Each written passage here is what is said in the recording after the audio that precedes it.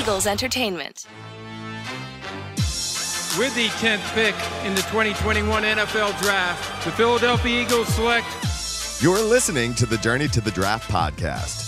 Welcome to the Journey to the Draft podcast, presented by Life Brand. I'm your host, Fran Duffy, and we've got a special mock draft edition of today's show for you. But first, we're going to start things off with Scout Stories, where I catch up with Eagles Senior Director of College Scouting, Anthony Patch, to talk about scouting the running back position and projecting those guys from college to the NFL, and some great stories told by Anthony Patch on today's show. Really, really good stuff there to start things off. After that, we're going to transition to Saturday Scouting, where we have got a live 4-person mock draft between myself, Ben Fennell, Dane Brugler, and our guest this week, Eric Edholm from Yahoo Sports. 32 teams, 32 picks. We're going to break it all down the entire first round as the current order is constructed here on Monday afternoon as of this recording. We're going to go through all 32 of those first picks and break it down, see exactly who goes off the board. Really fun discussion, fun exercise as always with those three gentlemen. Then we're going to wrap it up with our draft mailbag. We've got a couple of questions to get to on the back end of the show. I believe another mock draft, so we'll get on that as well from one of you at home. As always, the best way to throw us your support is to go on over to Apple Podcasts,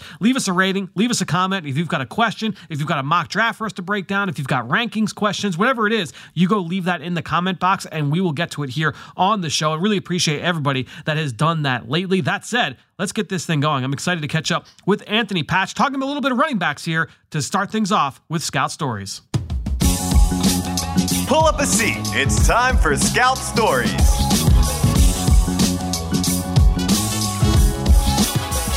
Well, joining us here this week, the Eagles Senior Director of College Scouting, Anthony Patch. Patch, welcome back to the show.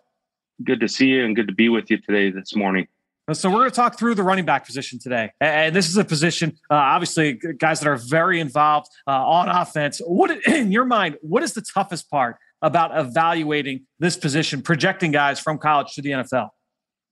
The toughest part is maybe not always seeing the three phases in college, what they can do, a share of what they can do, the three phases. When I say the three phases, obviously you're going to see a lot of the running, but sometimes you're not going to see all the times of the pass catching or the blocking aspect. So I would say that's probably the most difficult spot at times evaluating. You don't get enough of the three phases to evaluate. And then I guess, are you leaning more heavily on postseason, whether it's all-star games, private workouts, obviously the combine pro day workouts as well, for those two phases with pass catching and pass blocking? Yeah, the pass blocking stuff, but yeah, you see that in the all-star games. They have a number of one-on-one sessions, and the pass catching too. The pro days critical for that. Send a personnel person or a coach to the pro day to do that. When you talk about the value at the position, obviously it's talked about all the time in terms of, running backs are devalued. And, but when it comes down to it, the great ones are so important to an offense. So that would be my question to you next is, how do you separate the guys that are, a good starter, solid starter from a truly great player? What are the separating factors in your mind at that spot? Well, I think, the ones that, like I just said, that can do it all. And they, are able to hold on to the ball, not turn the ball over, and find the end zone and gain the big plays. But when you look at the great ones, they can do it all. They can pass block, they can catch, they can run the ball. And even now, past few years, you've seen the guys that we've had that you can actually flex out and use on key on the outside as a slot, as a pass catcher, as another asset on the outside. And you've been with this organization for a long time. So you've certainly seen a lot of the top-end running backs that have been through here in Philadelphia. Over the course of your career, has there been a piece of advice you've gotten from a coach or from a peer, from a boss that has stood out to you and has kind of stuck with you that you feel like could help other fans that are watching the position at home? No, I just say, going back to what I just said, the more you can do, the better value you have to that position. And then the other key is the durability aspect. It often goes back, and if they're hurt in college, they're going to be, if it's a constant thing, they're probably going to be hurt in the pros. So availability is one of the biggest assets there with that position. And you kind of see that in, I don't know if it's the value. We've had so many good running backs that could do multiple things. I remember when I first started with Buckhalter and, Deuce, and then Westbrook was just coming on, and we had a number of, you look over the course of my career here, we had a lot of three-headed monsters that could do things. Even back to our Super Bowl year, we had the hammer, get the tough yards with Blunt and Ajayi, and then, kind of the Swiss Army knives, with like Hoshady and Brian and now Miles, where you can do all the things you want to do with a primary running back, would run, pass catch, and do that, so forth. When you think back over your career, has there been a guy that you've studied in person, whether it was in your area or even as a over the top, like a cross-check scout, where this guy just stood out as like, this is the best running back that I've scouted at the college level? Yeah, Reggie Bush. Reggie Bush was phenomenal. He wasn't the biggest guy, but I watched him live a number of times, but one game really sticks out to me. I don't know if you remember, it was a Fresno State. State. It was a Thursday. No, it was a Thursday night or a Friday night. It was a Friday night. Friday night. I was there, and I mean, he put on a show. And Fresno State was no pushover in those days with Pat Hill. Yep. And Fresno State was pushing him that game late in the game, and he had that wraparound with his arm. And I remember when, Houston had the first pick that year. And I remember when they announced that they're going to take Mario Williams first. I'm like, you got to be kidding me. But Mario turned out to be a good player, but sure. Phenomenal. He could do it all, kick returns, punt returns, catch the ball, talks about flexibility and elusive, make you miss. And he was strong, being like just about a 200-pound back. I remember watching that game just as a fan, and he had a touchdown in that Fresno State game. It was down the right sideline, and I feel like it was early, where I was just like, I mean, that's the best player in the country, without question. It might be that one I was talking about. He blocked the ball around his back, and I was like, yeah. Crazy. Yeah, it's an easy player to write up. Well, Pat, this has been great, man. Thanks so much for joining us once again here. Talk to you again soon. Awesome, Fran. Thank you. Hey, Eagles fans, get ready for the game each Sunday with an exclusive look at Eagles pregame warm-ups brought to you live each week when you join myself, Amy Campbell, and Eagles insider Dave Spadaro on the Kickoff Show presented by Exalta. We provide Eagles-focused analysis, late-breaking news, and the team perspective that you cannot get anywhere else. The Kickoff Show, presented by Exalta, can be seen live 50 minutes before kickoff on PhiladelphiaEagles.com, the Eagles mobile app, and the team's social media channels. Well, great stuff there from Patch, and always great to catch up with him. And look, talking about the running back position, I thought it was really good that first thing he hammered this home, right, throughout the course of the discussion.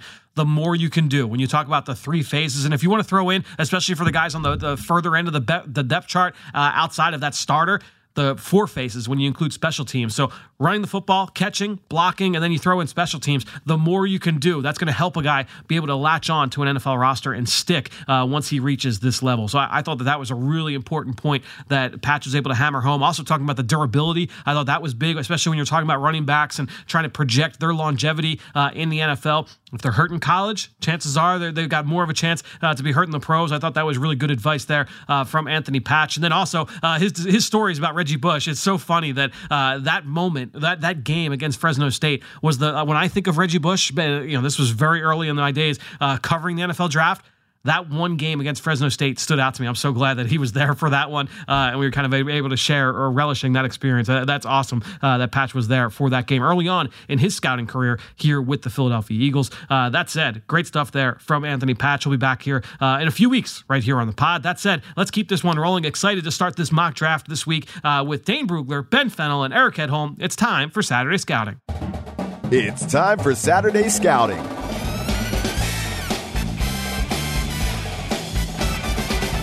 All right, well, as promised, excited to get into Saturday Scouting as we do a special edition of the Draft Buzz segment as we welcome in Dane Brugler, Ben Fennell, and Eric Edholm from Yahoo Sports. Guys, we're going to do a little four-person mock draft. We're doing this live, and to kick things off, we've got the Detroit Lions, and this is all based off of this weekend's games. We're recording this early Monday afternoon, so this is the up-to-date draft order based off of what we saw on Sunday. Ben, you have the Detroit Lions. You've got the number one pick. Where are you guys going here off the top? Well, it's an exciting pick, being first overall in the draft. New beginnings here for Dan Campbell in his second year. GM Brad Holmes, obviously coming over from the Los Angeles Rams last draft, taking Penei Sewell and trying to stockpile that offensive line. Right now, I'm deciding between the pass rushers, Kayvon Thibodeau and Aiden Hutchinson. I think we need a mainstay defensive end presence on the defensive line that can not only be an impact player in the run game, but getting after quarterbacks on third down. Everyone's looking for that. But I think Aaron Glenn's propensity to still play some odd, even fronts makes me want to choose Kayvon Thibodeau, pass rusher from Oregon here, who I think has a little bit more scheme versatility. I think he's a little bit more comfortable playing in space, more of as a stand-up joker, elephant type of outside linebacker, in addition to being a 4-3 defensive end as well, a guy that wins with speed, power, explosiveness, excellent in space. So I think Kayvon Thibodeau will join his former Duck teammate in Penei Sewell over there with the Detroit Lions. So I was just going to say, they struck gold in that well last year. Might as well go back to that Ducks well and take another Oregon product there in Thibodeau. Let's go now to the second pick here, Jacksonville Jaguars. Dane, you've got the Jags here. Now, before I make my choice, I need a ruling. I can or can't draft a head coach. You cannot draft a head coach, nor can you draft anybody that's coming down the line. So I don't want to hear anything about Will Anderson for this pick here. All right. Shoot, I got to start over now. All right. All right. Obviously, this roster is kind of in the midst of a turnover again. I'm not sure what the power structure is going to be. We need everything except the quarterback. Basically, it's on the table here with its number 2 pick. Really, this comes down to 2 names. You put the best 2 players on the draft board, and you're going to get one of them. And in this scenario, with Thibodeau going 1, Aiden Hutchinson falls in our lap. And I don't know the pass rusher is necessarily our number 1 need, but at number 2 overall, throw need out the window. Let's take the best player. I think that might be Aiden Hutchinson here, a guy that can, give us the pass rush juice we're looking for, can also play the run. He's going to give us everything, all the effort that he has, the hustle. So give us Aiden Hutchinson with the number 2 pick to the Jacksonville Jaguars. I like it. I think he definitely fits that defense, and pairing him with Josh Allen on the other side, a guy that's been, he's had some ups, he's had some downs. That would be an interesting pairing there moving forward for the Jacksonville Jaguars. Let's go now to the number 3 pick, Houston Texans on the clock here with Eric. Eric, who do you got here for Houston?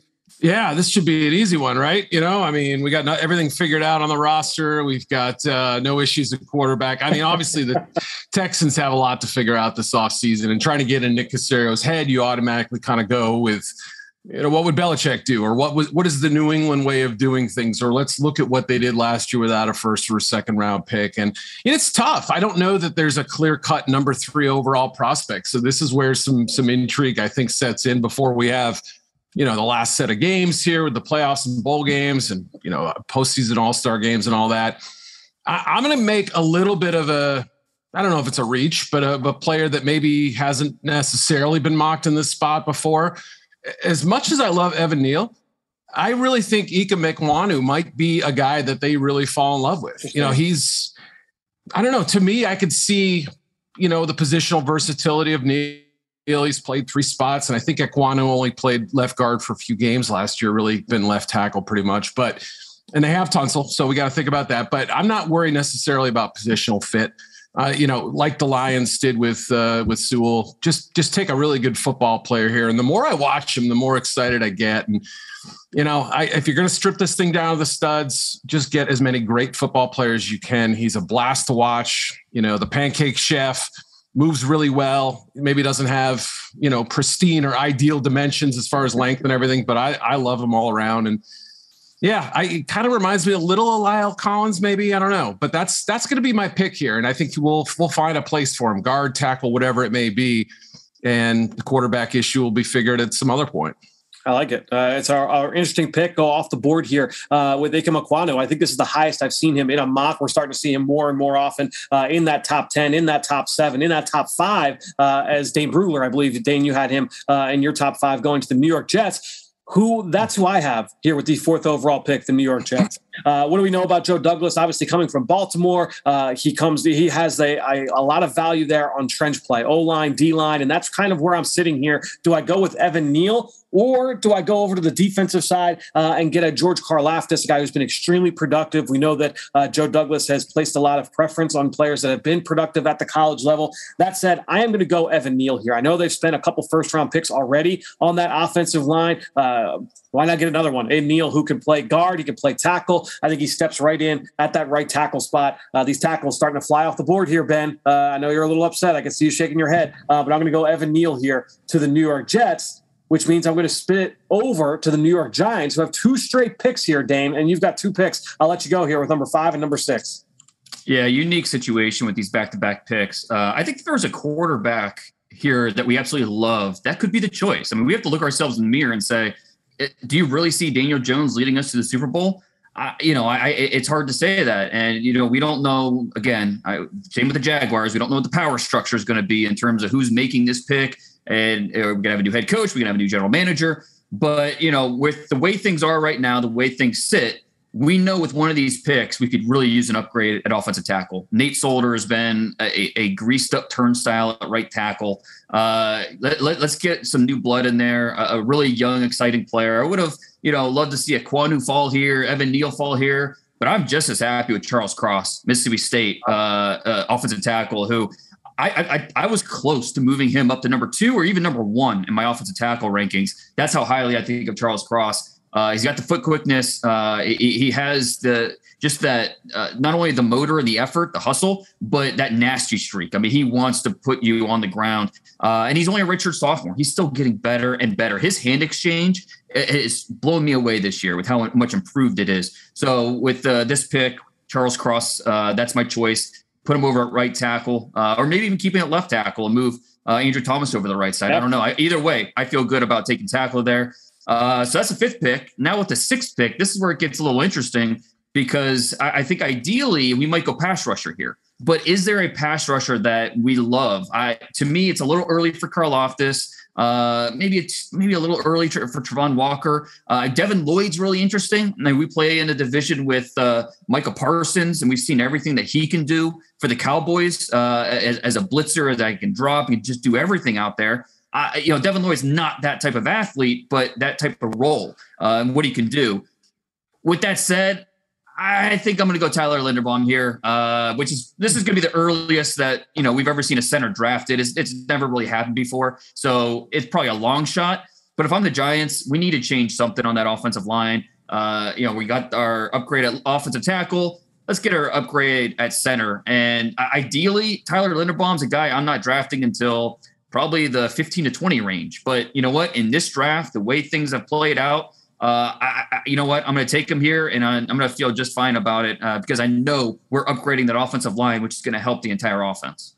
2 offensive linemen off the board to the New York Giants as they continue to improve those trenches. Let's go back to the New York Jets, where Evan Neal was the pick at number 4. And as I sit here at number 7, looking at the board, and to me, this is a guy that I'm going to go with a player that a lot of people would have argued a few months ago, as early as 2-3 months ago, that this guy was the number 1 player in the draft, and that's LSU corner Derek Stingley. And I think when you look at his skill set, he's scheme diverse. He can play press, he can play off, he can play man, he can play zone. When you look at that scheme out there with Robert Saleh, they've played more man coverage than you would think with an extremely young, inexperienced secondary. And I think you add in a blue chip talent like a Derek Stingley, that allows Bryce Hall to be more of the number 2 corner, and that really allows everything else to kind of fall into place. I think the New York Jets go with a priority position here in Derek Stingley Jr. from LSU. That brings up number 8 with the Carolina Panthers, and the GM there is one Ben Fennell. Ben, who do you like here for the Panthers? As a bunch of O-linemen have gone off the board, I know you can't be happy with that.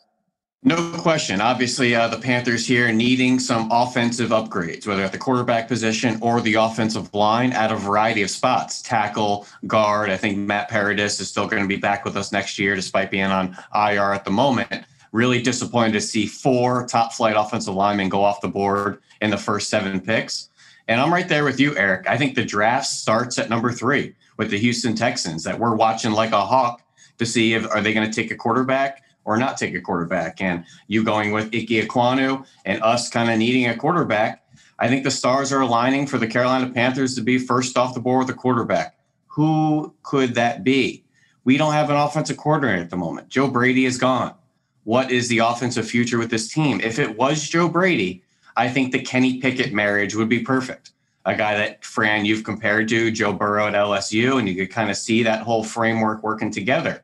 However, no Joe Brady makes the offensive projection just a little bit more risky. So I would like to take an offensive lineman here and add coals to the furnace, but I don't think Trevor Penning is worth it at this point. I don't think Kenyon Green is worth it at this point. So we're going to go quarterback, and we're going to take Malik Willis out of Liberty as the first overall quarterback, who I think is going to be a major riser into the top 10 conversation into the spring with all his traits and athletic ability and upside. I think he's really going to wow us with his arm strength in shorts and a t-shirt and the combine and the off the field stuff.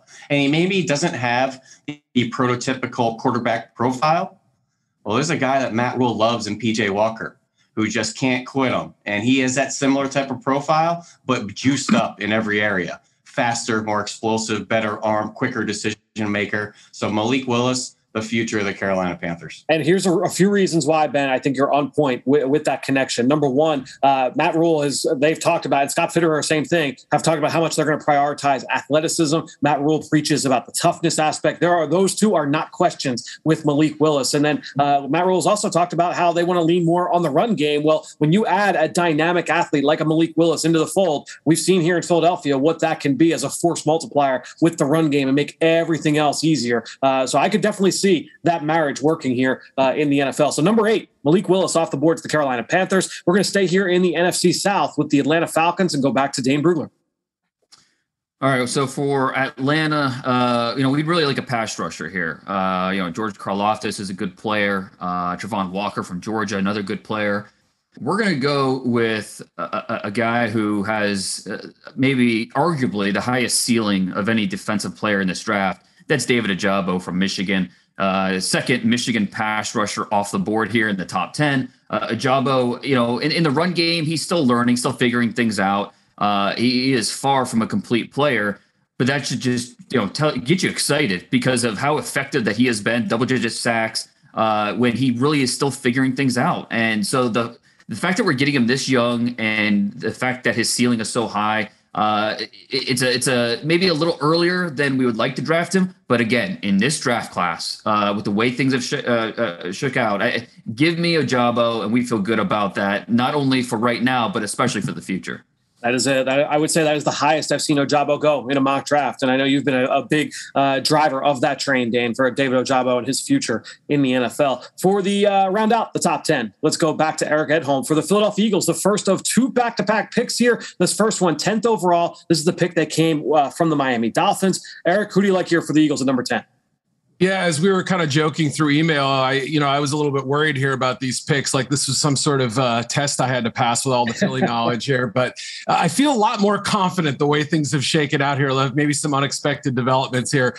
I'm not quite as in love with Kyle Hamilton as some people are. I mean, I get the attraction, believe me, but obviously there's the injury to factor in as well. But I think at this stage, I understand why a team would have doubts about taking a safety at number 6, number 5, number 8, whatever. But at this stage, with as many picks as they have to play with, and what I believe is still in need at the position. Anthony Harris is 30, and McLeod's 31, and Kayvon Wallace limited exposure, I would say, to this point. So yeah, why not add a post safety who can do a lot of different things? I think he can cover tight ends and backs. He can play in the middle of the field.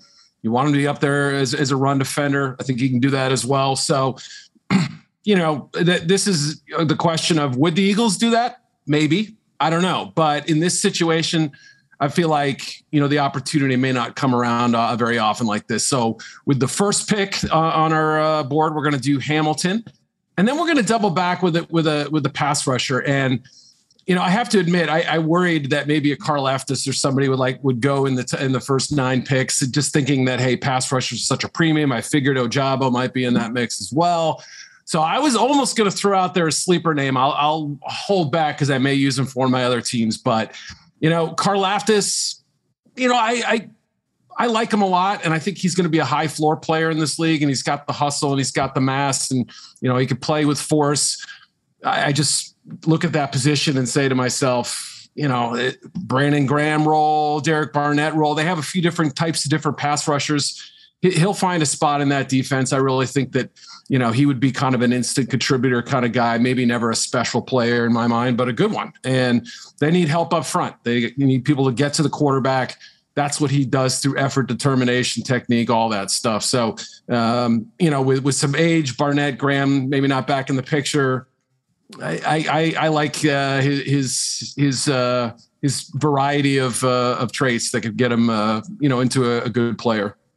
I think Eagles fans would be pretty happy with that, Eric. So if this was a test, I think you passed the test. Yes. Kyle Hamilton, George Karlaftis, good duo there at 10 and 11. With that said, we now move to the 12th overall pick, where I have the Minnesota Vikings. And I'm not going to lie, I was eyeing up George Karlaftis there. I think that he is tailor-made for that kind of player that Rick Spielman has targeted in the past in terms of being a traitsy pass rusher with great production. I think that he definitely fits a lot of what they have looked for in Minnesota. That said, with Karlaftis off the board, I am looking at Trayvon Walker. I think that is an option. However, I'm going to go to the cornerback spot where Patrick Peterson, obviously getting up there.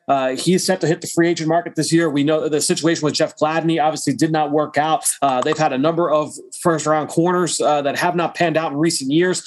Let's go back to Andrew Booth, the corner from Clemson, who kind of fits the mold of some of the corners we've seen play for Mike Zimmer in the past, whether it's been in Cincinnati or more recently in Minnesota, the Xavier Rhodeses of the world. Yeah, and I think that when you look at Booth with his length, his aggressiveness, his competitiveness, and also his scheme versatility, I think he's a really good fit for this Mike Zimmer defense and for really what they're kind of building in Minnesota on that side of the football. They're just looking to try and add more blue chip talent to that side, and I think Booth is a good starting point there. So Andrew Booth from Clemson, the corner, he goes number 12 off the board to the Minnesota Vikings. That brings us to number 13, New Orleans Saints, and Ben Fennell. You are on the clock now. Yeah, another really tough team to pick for at this point, as they have a lot of needs moving forward, most particularly that quarterback position. What are they doing after this Taysom Hill, Jameis Winston, Trevor Siemian type of era at the quarterback spot? I'm not really sure who Sean Payton would prefer out of the, Kenny Pickett's, Matt Corral, Desmond Ridder, Sam Howell. Is Carson Strong in the conversation here? I'm actually going to balk at quarterback here, and let's do what we can to help the quarterback out, whoever that is. And you really have to think about, if Saints fans listening, consider the free agent market at quarterback too. You might have guys like Marcus Mariota out there. Guys like Drew Lock might be available, young quarterbacks. Don't forget the older guys, Matt Ryan, Russell Wilson's might be on the move. So a holdover veteran quarterback could be in play. So how can we help him out? We'll go get the best receiver in the draft, Jameson Williams out of Alabama, the most explosive playmaking player in this draft. I think they need more help around the quarterback. I know this year not having Mike Thomas was a huge hurt to the offensive arsenal and some injuries up front. I think Alvin Kamara is going to need a long-term backfield mate as Mark Ingram's getting a little bit older. But I think adding Jameson Williams that can take a small play and make it big anytime is going to help that quarterback get the ball out of his hands while still being productive and a guy that can win at every level of the defense. So Jameson Williams, surround that next era of quarterback with a weapon and make his life a little easier. Wait, Saints are passing on 2 Ohio State receivers, just so I make sure I understand that, right? Well, Jameson Williams played at Ohio State. Right. True, right? Yeah, Good point. okay. Fair point. Good point. But I don't like the idea of Sean Payton with Jameson Williams with his kind of game-breaker potential. That is a really good match there. Let's go a little bit further out west, though. Let's go to the Las Vegas Raiders. Ben, right back to you. Who do you like here for Mike Mayock and the Raiders?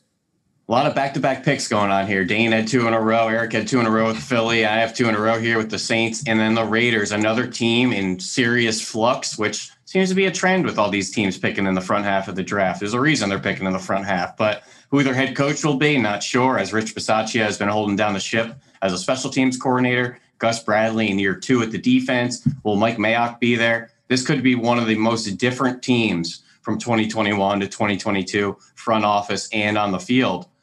We need a lot. I think we need to bolster the offensive line. We need a mainstay at linebacker. We need a speed receiver as well.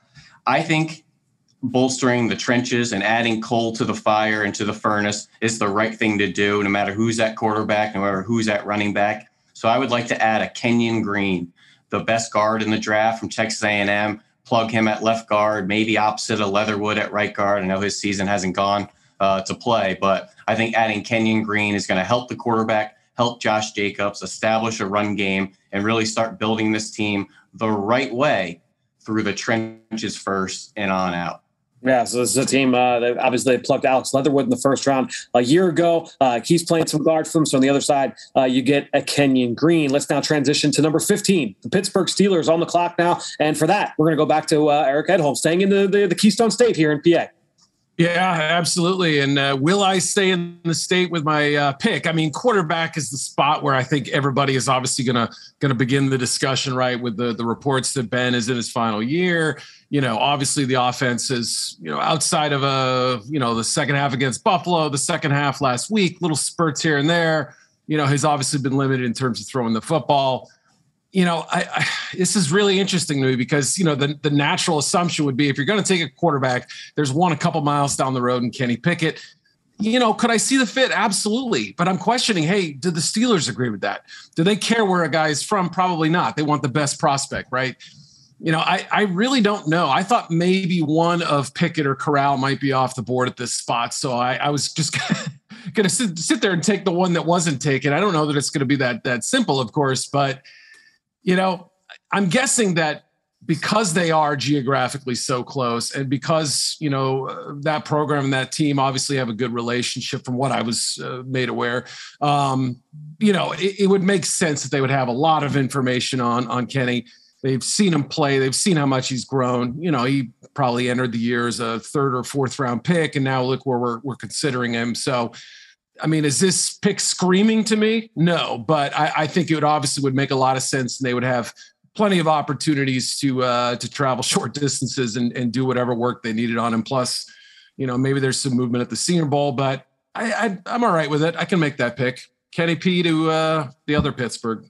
I like it. So let's we got 2 quarterbacks off the board, and now I'm up with number 16, the Denver Broncos, another team that a lot of people feel could be in that QB market. That said, with all the pieces they've got in that offense, I kind of view that would be a really nice soft landing spot for one of these veterans that are on the open market. One of these, whether it's one of the young guys that Ben highlighted earlier or one of the other big fish that could hit the open market. So I'm going to go away from the QB position, look around the rest of this depth chart and say, who's rushing the passer for this team opposite Bradley Chubb? And I look at Trayvon Walker from Georgia as a player who can play inside and outside. I think he really fits that Vic Fangio scheme really well from that standpoint. I think that his ability to win from multiple fronts, he plays with that competitiveness, that tenacity that they look for out in Denver. I think it makes a lot of sense on a number of different reasons. I like Trayvon Walker here, number 16 to the Denver Broncos. Dane, I know you are a favorite of Trayvon Walker is a favorite of yours. I don't know if you were looking at him there for Cincinnati, but you were on the clock next with the Cincinnati Bengals at 17. Yeah, and the fact that Trevor Penning's still around makes me, because I was set to go corner here. I think that's an area that Cincinnati needs to get better at. But having Trevor Penning makes me really think about which way they should go. But I'm going to stick with corner and kind of how Eric did the Pittsburgh. I'm going to go Cincinnati with Ahmad Gardner going to the Bengals. Gardner's a guy that has been doing it the last 3 years. Tall, long. AAC quarterbacks just don't even bother throwing at him anymore. And look, Gardner's not going to be for everybody. He's a little upright with his transition. He needs to be a little bit more reliable as a run defender. There's the top corners this year are going to be kind of jumbled from team to team, depending on what the coaches look for and scheme and all that. But I think Gardner could potentially be a fit with Cincinnati if they decide to go corner in the top 20. So that's my pick. A little bit of sauce added to that Cincinnati offense or Cincinnati defense. And I like the Ahmad Gardner fit there with that scheme. Let's now go to the number 18. We'll stay in state here in Ohio. Cleveland Browns on the clock. And for that, we go to Ben Fennell. Ben, who do you like here for the Cleveland Browns at 18 overall? Yeah, picking for our old friend Andrew Berry. I think you have to kind of look ahead to who they're going to lose. Obviously, Odell Beckham's already gone, so there's a bit of a need and a void at receiver. But that receiver position's not really featured in Cleveland. It's not a priority, I don't think, in the first round. Clowney will be on his way out, who's been a nice bookend to Myles Garrett. So let's replace them with also somebody that can win off the edge and has some positional versatility, like they've used the Clowney to walk around and use them kind of on the interior as well. And I'm going to go with DeMarvin Leal from Texas A&M, nice. Who maybe is, not the prototypical angular long defensive end, but more of a brute strong guy that can win on early downs in the run game and then slide into 3-tech. In some sub packages, which I think they've had some needs on. They obviously went and got Malik McDowell off the streets to come play some considerable snaps this year for them. Malik Jackson in free agency. They want a future player there that's a little bit on the younger side to help out as an inside-outside player. So I think DeMarvin Leal, really stout run player and a guy that can win on the inside getting after the passer. we start having these discussions as we get into the early stages of the offseason, trying to connect dots and figure out what are some of the themes we see with the way that teams draft. And I do feel like DeMarvin Leal is a fit, and for a lot of reasons in terms of when you look at the history of the Browns drafting under Andrew Berry. With that, now let's go to 19 overall, Washington football team on the clock. Eric, you're back on here with Washington. Yeah, and this isn't the only trap that you guys set up for me. Not only did you give me the Philly duo, you also gave me two teams that potentially could take a quarterback in a not-so-rich quarterback draft. I see what you're doing here, guys. That's fine, okay? But as well as Taylor Heineke is playing, and as much of a good story as he is, I still want to see more talent out of that position. I want to see somebody who can, who Scott Turner is sort of, I think, catered his play calling to the strengths of the players. You love when you see that, but I think he'd like somebody with a little bigger bag of tricks, maybe a little bit more versatility of their game, perhaps, but somebody who obviously I think still needs some grooming and is getting there. And that's Matt Corral. Now, are there some background work that needs to be done on him? Yes. I don't think it's nearly as bad as some people have said. Is there some, growth as a player, as we said? Yeah, absolutely. But my thinking is if Zach Wilson can go number 2 last year, say what you will about how he's played so far, there's no reason why Corral can't go number 19 in this situation. And with all the moving parts that they have on offense, all the versatility, they can have a lot of fun there with somebody like Corral. It wouldn't be instant coffee, I don't think, but he'd probably be ready to play at some point his rookie year if they went that direction. So, yeah, I'll be quarterback guy for you guys. That's fine. Matt Corral. I was just going to say, we can put that in the tweet. Eric Edholm loves the QB class here for 2022. Let's get into the next pick here. Number 20 overall, I've got the Buffalo Bills. And look, this is a team that when you look at some of the holes in their offense right now, they are struggling to find ways to be able to move the football on the ground. And so obviously you can address that in a couple different ways. Do you take a running back or do you continue to beef up that offensive line? And Dane, just a few picks ago, you talked about how, man, I was surprised that Trevor Penning is still available. And so a few picks after that, sitting here at number 20, I'm going to sit here and say, yeah, I'm surprised that Trevor Penning is still available. I think when you look at the way that this team is drafted in recent years, they are not afraid to go outside the Power 5, especially early on. They took Ed Oliver in the top 10 just a few years ago. That has paid off pretty well for them. They've taken other players from outside the FBS level, and they just took Trevor Penning's former teammate and Spencer Brown in the middle rounds last year. Now, when you look at Penning, does he slide over right tackle? Does he kick inside the guard? He's done both over the course of his career at UNI. So I look at Trevor Penning, say he's one of the best run blockers in the draft. Let me get him and put him on this Buffalo Bills team to help give them another tool in the toolbox when it comes time to go toe-to-toe with some of the best teams in the AFC. Let's get that run game going with Trevor Penning. That said, we got a third pick here from the Philadelphia Eagles at 21 overall. This is the pick that comes from the Indianapolis Colts. Eric Edholm, you are back on the clock here with the Eagles. Okay, so before we started, we kind of had the debate. All right, is this what we think the teams are going to do, or is this what we would do? There's a serious question with this pick that I'm about to make. Would the Eagles take an off-the-ball linebacker in the draft in round 1? We haven't really seen it. 3 first-round picks, look, 3 on defense if it goes the way I'm projecting. Maybe that's not realistic, but from a value standpoint, Devin Lloyd at number 2021? Yeah, I'm a fan. I remember watching him over the summer and being surprised how good he was. I knew him. I had TV scouted him before, didn't really get into the underclassmen, but the more I dug in, the more excited I was. And he only backed that up with a terrific season. So, as Dane was kind of talking about earlier, he's not Micah Parsons, but he could do all those Micah Parsons-ish things. And so let's see. This would be the ultimate test to see whether the Eagles would maybe change their philosophy with maybe a little bit of a scheme change that would maybe propel them, or do they trade into next year and hope for a quarterback or something like that in 2023 and get more ammo that way? Either are possible. This is a great spot, in my opinion, for Devin Lloyd. And as you mentioned, the potential to completely overhaul the defense, 3 picks there on that side of the ball at all 3 levels. That's something that I think Eagles fans would be very excited about. Now, the Eagles acquired one of these first-round picks from the Miami Dolphins. The Dolphins, in turn, they acquired a future first-round pick from the San Francisco 49ers in that Trey Lance trade. They are on the clock now at number 22. Dane, you're going to do the honors here. Miami Dolphins at 22. Who do you like? Yeah, I hated to see those 2 players come off the board. The Dolphins, we were eyeing Trevor Penning there. We're also eyeing Devin Lloyd there. 2 guys that I think absolutely could go top 10 in this draft. It's not out of the realm of possibility. So We were disappointed those two players are off the board, but we feel pretty good about Nakobe Dean still being here. Back-to-back off-ball linebackers here. Jonathan Vilma 2.0. Miami fans are certainly familiar with that name. The way he makes plays all over the field, the play speed, his ability to blitz, his ability to drop, his ability to play the run, physical take on player, but also can avoid blocks. He is the maestro of that Georgia defense. So, there's a lot of reasons why he fits that Flores defense in Miami. And I think he's going to be the pick here for the Dolphins. I like it. A lot of good reasoning behind that selection. Let's go from one coast all the way over to the other. Let's go to the LA Chargers at 23. Ben, you are on the clock here with the Chargers.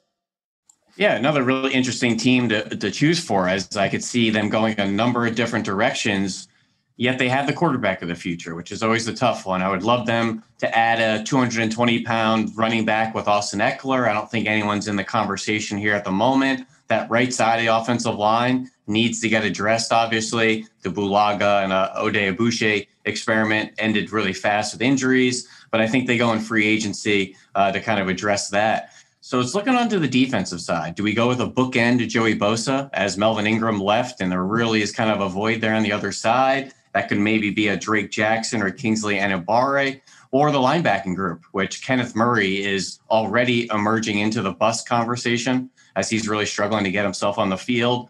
And we've been struggling with Kaiser White and Drew Tranquill. So is there a Christian Harris or a Toyo at this point? But I'm going to go with USC pass rusher Drake Jackson here, who we're going to lose Uchenna Nwosu in free agency after this season. And I think pairing another loose, explosive, playmaking edge rusher opposite Joey Bosa will really help this collective front seven. We obviously can use a nose tackle as well, can use some off-ball linebacking help, need a lot of help with this team. But I think Drake Jackson sitting here at 23 overall would be a great value and a great steal. Let's keep him in California. And he's a guy, too, that I feel like would be best served by going to a coach where they would know the exact way to be able to use him. Brandon Staley, over the course of his career, whether it was last year in L.A. With the Rams or this year with the Chargers, finding specific ways to use guys. I think he would benefit with Drake Jackson. Let's go now to 24 overall, the Detroit Lions back on the clock. And, Ben, I think you were the only person I've got going back-to-back twice here in this mock draft. So going back to you for the Lions here.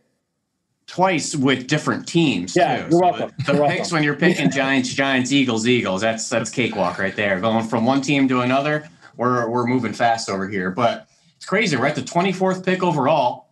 There's been one skill player, one receiver, 0 running backs, 0 tight ends. Kind of an interesting landscape right now. The Lions, we need some offensive arsenal and firepower, whether it's Jared Goff or not Jared Goff. So we're looking receiver too. So we have Chris Olave and Garrett Wilson and Treylon Burks to choose from, really everybody here outside of Jameson Williams. But I'm going to go with Treylon Burks here because I think he could do the most for Anthony Lynn's offense. They have some gadgety designs in that offense. So whether it's, putting them in the backfield, the yards after catch stuff, working some RPO offense, or his ability to win deep, which he is a freak type of player at 6'3", 225, and will probably wow us with a low 4.4 time here in the spring. But Treylon Burks, Arkansas Razorbacks, heading over to the Detroit Lions. Somebody I was really eyeing up here for the Baltimore Ravens at 25, even though they've spent some high picks on wide receiver in the last few years, continuing to add firepower to that pass game, I think would be beneficial. That said, I'm going to go a little bit off the board here, guys. I'm going to go, this is a team in Baltimore. We know that they value trench play, O-line, D-line. They addressed the defensive front a year ago. I think when you look at the offensive front, continuing to get guys that can block in the run game, I look at Daniel Faalele from Minnesota on the right side. I think he's a great fit for the way Baltimore wants to play. This is a team that is just big. I remember when the Eagles had joint practices against the Ravens recently. They came. It was not this year, but it was the year before. I think it was last year. The Ravens came to town. And we're just from Marlin. This is a big football team. And Daniel Faalele is a big man. I think that when you look at the way that they want to be able to run the football, they're not afraid of inexperience. I think when you look at, since the regime change in Baltimore, they're not afraid of guys that only have, 1 year or 2 years of starting experience. Not many people as inexperienced here as Faalele, the right tackle from Minnesota, has only played football for 3 years total. Let's go Daniel Faalele here, the right tackle from Minnesota, going to the Baltimore Ravens. With that said, we will now go to the Dallas Cowboys, 26, and for that pick, we are going to go to Dane Brugler. Love that pick, that matchup, Fran. Makes too much sense. And you know what? I'm looking at Dallas thinking, I could also use some offensive line help. Tyron Smith, he's getting up there in age. I mean, he's been around for feels like 20 years. He's still only like 30 years old. But the body's breaking down. And, we need to look forward towards the offensive line. I would have loved to see maybe a Penning fall this far, but I still feel good about one of these offensive tackles, and that's Bernhard Raimann, Central Michigan offensive tackle. And listen, Raimann, probably more of a second-round grade, but when you're picking 26 in this draft, chances are you're not going to get a guy that's ranked as a first-round player on your board. So Bernhard Raimann, a second-round player, a guy that is fluid, he's balanced. I love his reactionary skills. So good going up against speed. And he's going to get stronger in his lower body. He's going to continue to refine his technique. A really, really smart player. He's going to compete for starting reps in year one. So Bernhard Raimann, one of the best stories in this draft, and I think could surprise as a first rounder because of the talent that he brings and the upside. Even though he is an older player, he's going to be a 25-year-old rookie, but he's young in offensive tackle years. Only has been playing the position for about a year and a half. So excited for what Raimann can be for us on the Cowboys offensive line. Yeah, the age, I think, is one thing that makes me worry if that would be a fit. And then also going outside the Power Five, that's not something we've really seen Will McClay do too often. He's done it every once in a while. Obviously, they took Leighton Vander Esch out of the Mountain West a couple years ago, high up in the draft. But I think I do like that fit there thematically for Bernhard Raimann and the Dallas Cowboys. Let's now go 27 to the Kansas City Chiefs. Eric, who do you like here for KC? Yeah, I mean, thinking about this before we started, my sort of 30,000 foot view of the Chiefs was, I'll probably end up taking a receiver or a defensive player. I didn't know exactly who would be there. All the free agents they have on that side of the ball next year, clearly something they have to consider. I mean, they play well now on that side of the ball, but, just recouping some depth. But, with Garrett Wilson dangling out there, I just feel like, is it the first guy I would have thought of to go there? Maybe not, but boy, it works a lot for me. He can work in the RPO game. You can send him on intermediate routes. You can do the shallow crosser stuff. I mean, his body control and everything else. I really feel like they still need that third wheel in that offense. And is it a little bit of a luxury? Perhaps, but Kelsey's, taken a lot of wear and tear over the years. Tyreek Hill is maybe the best receiver of the game, but he's had a few injuries here and there. There've been off-field concerns.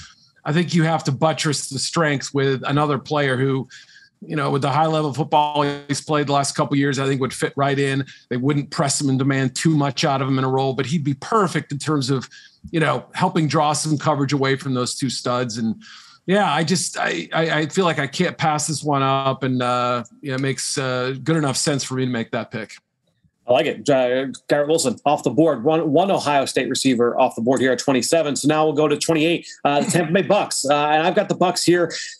I'm going to go with the other Ohio State receiver. And I love this fit here for Bruce Arians and this offense with Byron Leftwich, the ability to push the ball down the field. We know they're no risk it, no biscuit. That vertical pass game. Chris Olave, not only is he one of the faster receivers in this class, but also his nuance, the subtleties with which he brings to playing the position, how good he is in and out of breaks, how reliable he is. I think this is a guy that can turn into a quarterback's best friend, but also be that game breaker. And that's going to be something that this offense, who, look, Chris Godwin getting ready to hit the free agent market. Antonio Brown getting ready to hit the free agent market.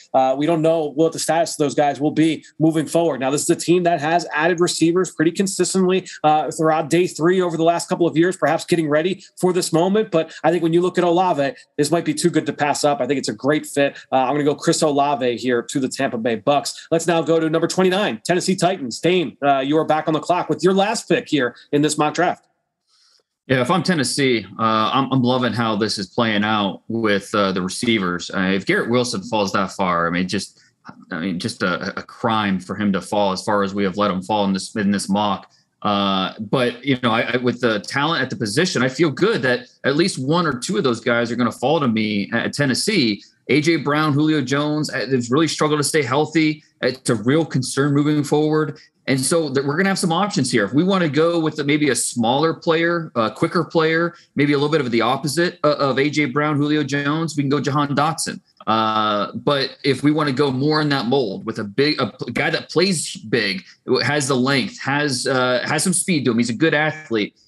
Drake London is the guy that we're eyeing with this pick. I love the fit in Tennessee. It makes sense for a guy that can, be that basketball player, play above the rim. He's a big play potential, but he's also a good athlete. He can separate little pockets. To me, he falls somewhere in between Mike Evans and T. Higgins as a player. Somewhere in that range is where Drake London is. And so I feel like I'm getting potential number one receiver with Drake London for the Titans. All right. Well, if that's the case, you are getting a good deal there at number 29. Let's go now to number 30 overall. The Green Bay Packers on the clock. And for that pick, we go to Ben Fennell. Ben, who do you like here for Green Bay? Well, I don't know if this last and latest run is making our decision easier or harder, because we were circling offensive line depth, particularly tackle. Obviously, this year we've been currently on our third left tackle, second right tackle. We need tackle depth behind those starters, particularly Bakhtiari. We'll see what happens with Billy Turner. But I'm not sure this next wave of tackles warrants first-round consideration. We're talking Jackson Kirkland, Darian Kennard, Nicholas Petit-Frere. So let's look receiver. Obviously, MVS is a free agent. We need a Devontae Adams complement. Randall Cobb's moving on. Amari Rodgers might not be ready. But this latest run on receivers took away a lot of those options we were certainly eyeing. Why tight end? We need a Mercedes Lewis of the future. Could Jalen Weidermeyer be in play here? I think so at 6'5", 260, but he's not going to be our pick. And this may be one of the first claims out there that Henry To'oTo'o will be going ahead of Christian Harris. We're going to take an off-ball linebacker here to pair with Devondre Campbell, who I think we're going to return. I think we only have him on a one-year deal at the moment, but we've been very impressed with his ability this year. It's really been a mainstay, and we're going to pair him with Henry To'oTo'o, the Tennessee Volunteer transfer to Alabama Crimson Tide. I think he's going to have a huge playoff scene coming up in a few weeks, and will really bolster his stock. And I like his ability just a smidge more than Christian Harris. So the Green Bay Packers finally going to that off-ball linebacking well that a lot of Packers fans wanted. I love it. Going off the board there with To'oTo'o at number 30. So that's Ben's final pick here in this mock draft. For Eric Edholm's final pick, let's go to number 31 overall, the New England Patriots on the clock. Yeah, Bill Belichick immediately slams his helmet phone and in hearing an Alabama linebacker going off the board ahead of them. No, I wasn't going to go that direction. The two positions I kind of thought made a lot of sense for them, and they're not a big draft for need team, but they certainly keep an eye on it. Cornerback, might lose J.C. Jackson in the offseason. They're always drafting DBs and replenishing that till. Offensive tackle, it's a spot they've gone frequently in years past. So historically, it makes sense. It also makes sense when you think about the future of Trent Brown, Isaiah Wynn, et cetera. So it was really between those two positions. And given the fact that we've had such a big run on the offensive line, don't see that one guy who I immediately think would be a fit there. Roger McCreary, to me, is just a really solid football player, inside out versatility, special teams value, I think, as well. Certainly something New England looks at. Could he be a little tighter in his technique at times and get a little bit closer in the hip pocket to some receivers? Yeah, absolutely. But some of that can be taught. And, I think I don't want to say this, but the football education he'll get in New England will be a little bit better than maybe he got at times in college. And I just like his skill as a football player. He came in pretty well liked by scouts over the summer. I think he's backed that up with a really strong year. So Roger McCreary just seems to sort of fit what the Patriots look for. And they've done pretty well drafting, guys like Devin McCourty, who ended up at safety, but, sort of the same type of player, if you will. It just checks a lot of New England boxes for me. So that makes it the pick. And the Arizona front office throwing papers, pounding walls, throwing desks over, upset with that pick. They had Roger McCreary earmarked there for number 32. So with McCreary off the board, the Arizona Cardinals, defending Super Bowl champions in this situation, are looking at a couple different positions. They could stay at corner, where you've got a couple of upcoming free agents. Alford is going to be a free agent. Albert Alford, Malcolm Butler set to hit the free agent market as well. So do you go with a McDuffie, a Trey McDuffie from Washington? Do you go with DK Kendrick? This is a NFL team in Arizona that has some ties to that Clemson program. They've taken some players high from Clemson in recent years. Kendrick previously with Clemson. That is an option. However, I'm going to go over to the other side of the football. I'm going to go and try and make one of the more dynamic offenses in the NFL even stronger. And I'm going to go at wide receiver And we're going to go with Jahan Dotson. You've got Christian Kirk set to hit the free agent market. You've got AJ Green set to hit the free agent market. They took the kid from Purdue last year, Rondale Moore. Rondale Moore. Thank you. Is he going to be a specialty kind of player, or is he going to be a fixture offensively? Do you want to keep him in the slot? Well, you look at Jahan Dotson. This kid is automatic at the catch point. He can be a QB's best friend. He can play inside. He can play outside. We know that Arizona really values versatility on both sides of the football. I think Dotson gives them that. So I'm going to go Jahan Dotson here from Penn State, the wide receiver off the board at number 32. And the last pick here in our mock draft, guys. It was a interesting exercise, as always.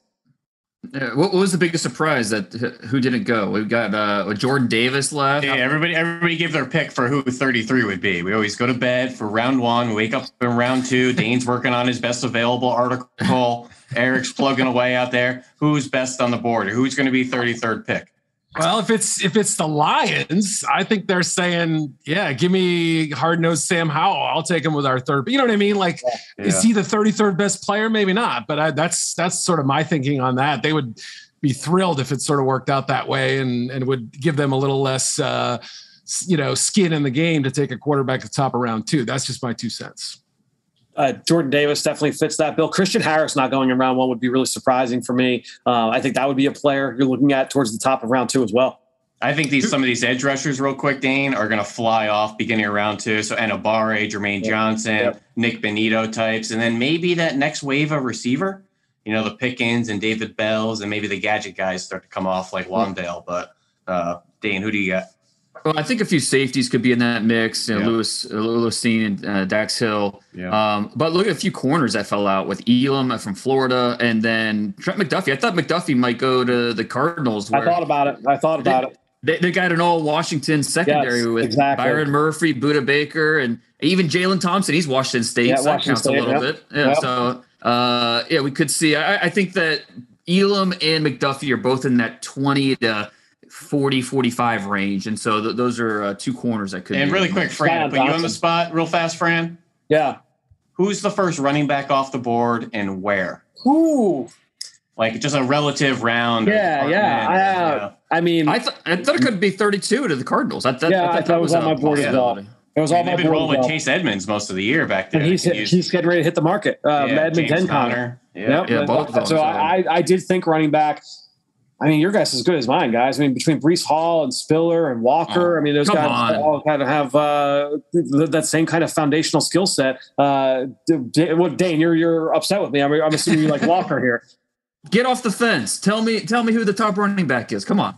To be honest, though, I feel like here's why I'm going to take the cop out on it. I really like Breece Hall with the Cardinals. When it comes so much to running backs, I value that last season so much. I have not done enough work on the Breece Halls and Spillers and Walker. I've done a couple games of Walker, but I got to go back and do Hall and Spiller from this year because I like to see that most recent tape from the backs. I did both of those guys from last year. How do you kind of view that group, that threesome right there? For me, Kenneth Walker is clearly the top guy. That's just my opinion. And I like Isaiah Spiller a lot. To me, Breece Hall's, second, maybe probably more of a third rounder in my opinion. Kenneth Walker, with what he did this season, his ability to set up his moves and use power, use quickness. He's a first round player, a chance to go in the first round. I made the running back conversation's a little tough, but if there's a running back in this class that's going to go first round, in my opinion, it's Kenneth Walker. I like it.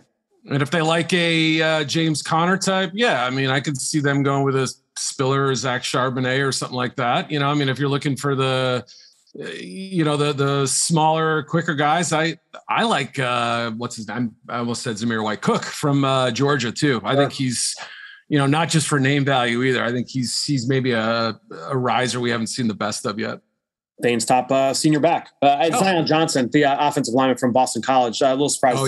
He put me down as Tyler Beatty being a 3rd round pick, just like Alvin Kamara, and we'll look back and say, how did he go in the 3rd round as he blows up fantasy teams for the next? I knew I liked you. The Mizzou part of my heart is singing right now.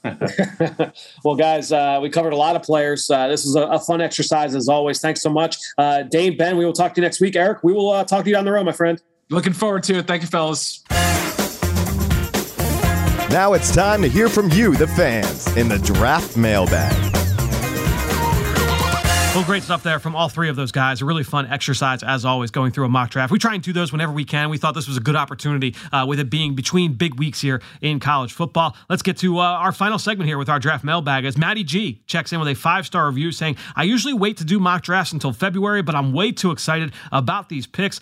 I wanted to see what you'd say from the one I did with the Draft Network. So let's go with these picks. And in the first round, Matty G has got the Eagles selecting Devin Lloyd, the linebacker from Utah, Ahmad Gardner, the corner from Cincinnati, and Treylon Burks, the wide receiver from Arkansas. So at 12, 13, and 16, the Eagles get a linebacker, a corner, and a wide receiver. And it's hard to argue with these three picks here, Matt. I think when you look at Devin Lloyd, we talked about him in this mock, who actually went to the Eagles there with the Eagles' final pick in the round. And I think when you look at Lloyd, he's got the ability to be a 3-down presence at the position. You love his athleticism, his versatility on third down to be a coverage piece or a blitzer. He is ferocious downhill. I think he's seeing things a little bit faster this year compared to years past. And that has led to what was good play speed to now be great play speed. And that's been the most fun thing to see with Devin Lloyd here in his transformation as a senior. Ahmad Gardner, obviously one of the top corners in the country. I love the way that he plays the game, and I love what he brings to that Cincinnati defense. We'll be talking about him plenty here, getting ready for the college football playoff. And then Treylon Burks. So you guys know, if you listen to the show, I'm a big fan of Treylon Burks. So that's a pick that definitely excites me. Let's go to the second round, and the Eagles in this mock draft take at number 39, Jermaine Johnson, the edge rusher from Florida State. Ben brought him up as a guy that he was surprised lasted in the second round in our mock draft that we just did. Well, he lasted in the second round here. Jermaine Johnson, a little bit of a one-year wonder. He started his career with Georgia, was a backup, kind of been in the wings, participate here and there. But then he transferred to Florida State this year and was outstanding. He was lights out for the Seminoles, was extremely productive both against the pass and against the run.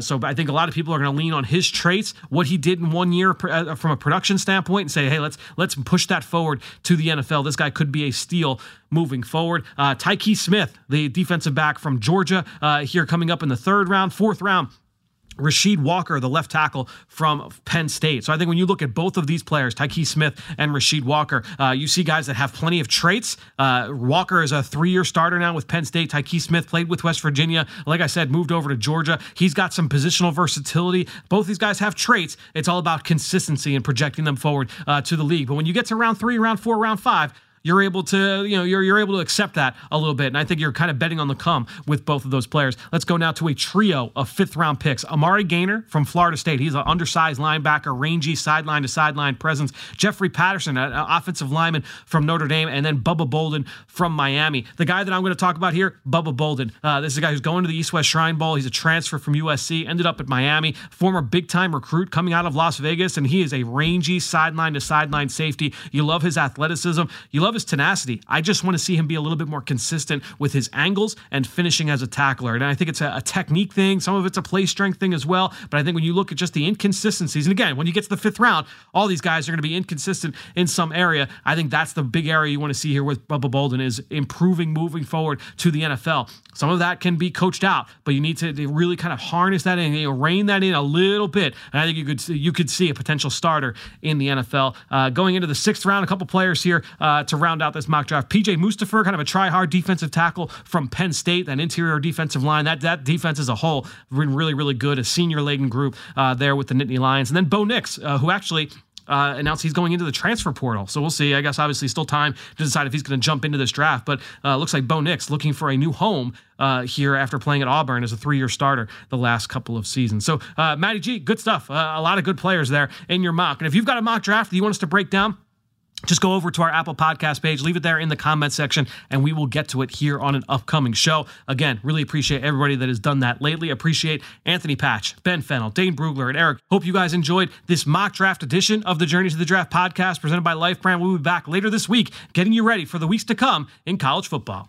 When the clock hits all zeros, the game might be over, but the action is not. Join us for the post-game show presented by Rico for instant reaction. Watch live as Coach Nick Sirianni and Eagles players come to the podium and meet with the media. We will make sure you do not miss a word. Myself, Ike Reese, and Gabriella DiGiovanni will also break down the game live at the desk and hear from Eagles insider Dave Spadaro to get his thoughts. The post-game show presented by Rico can be seen on PhiladelphiaEagles.com, the Eagles mobile app, and the team's social media channels.